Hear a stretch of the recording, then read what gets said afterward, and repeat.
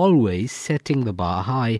24-year-old Kumeran Govender, who hails from Chatsworth, south of Durban, completed matric with 12 distinctions. Now in his final year at UKZN's medical school, he attributes the prestigious scholarship as a reward for his dedication. The Rhodes Scholarship is regarded as one of the most prestigious scholarships in the world, and it's a scholarship for all expenses, including travel expense, accommodation at some of the top colleges in the world, where Albert Einstein stayed, a lot of the prime ministers like Manmohan Singh stayed. And it's really to study at Oxford, to really better the world. But aside from just academic skills, he has a passion for people and dreams of revolutionizing healthcare, primarily in South Africa. He aims to learn skills abroad that are at the forefront of science and technology and bring this home to help improve the standard of public healthcare in rural communities. Yeah, the current health system, I think there's many problems with it right now. It's really understaffed, under-resourced. I can tell you this because if you look at stats as well, 80% of doctors actually work in the private setting,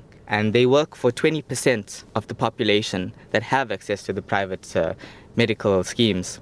So as you can see, there's a gross disparity. In KZN, we have the highest Gini coefficient as well. I think there's lots to be done. I think the recent crisis, the Ezidimedi psychiatric hospital crisis, we're aware of the Addington oncology crisis, and I think there's going to be a few more crises pending. Govender says the current state of public healthcare facilities are shocking.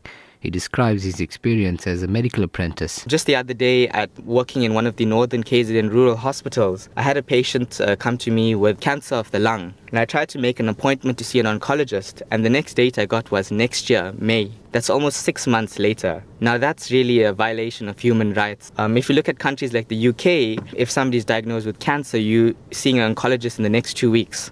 Inspired by these experiences, he encourages local doctors to give back to their communities by directing their efforts towards treating the poor and elderly in society. He says that government alone cannot solve the problem. It's a team effort. It's really about the governments doing better, about non-governmental organizations coming to the party. It's about individuals, patients taking control of their health, and also the healthcare workers really playing a part of the system. In terms of my personal contribution, I would want to really work on diseases that affect people, such as TB and also antibiotic resistance, which is predicted to be the #1 cause of death by 2050. I think public-private partnerships do actually work, and Albert Luthuli Central Hospital is a brilliant example of that. I think more can be done, more dialogue needs to take place between the private and public healthcare systems in order to form better partnerships. As he prepares for his studies at Oxford University, he remains steadfast in his ambition to truly make a difference. It's important to really make an impact locally, but also that impact should be globally relevant. Now, I want to go to Oxford to study an interdisciplinary field of artificial intelligence, which is really at the forefront of science right now,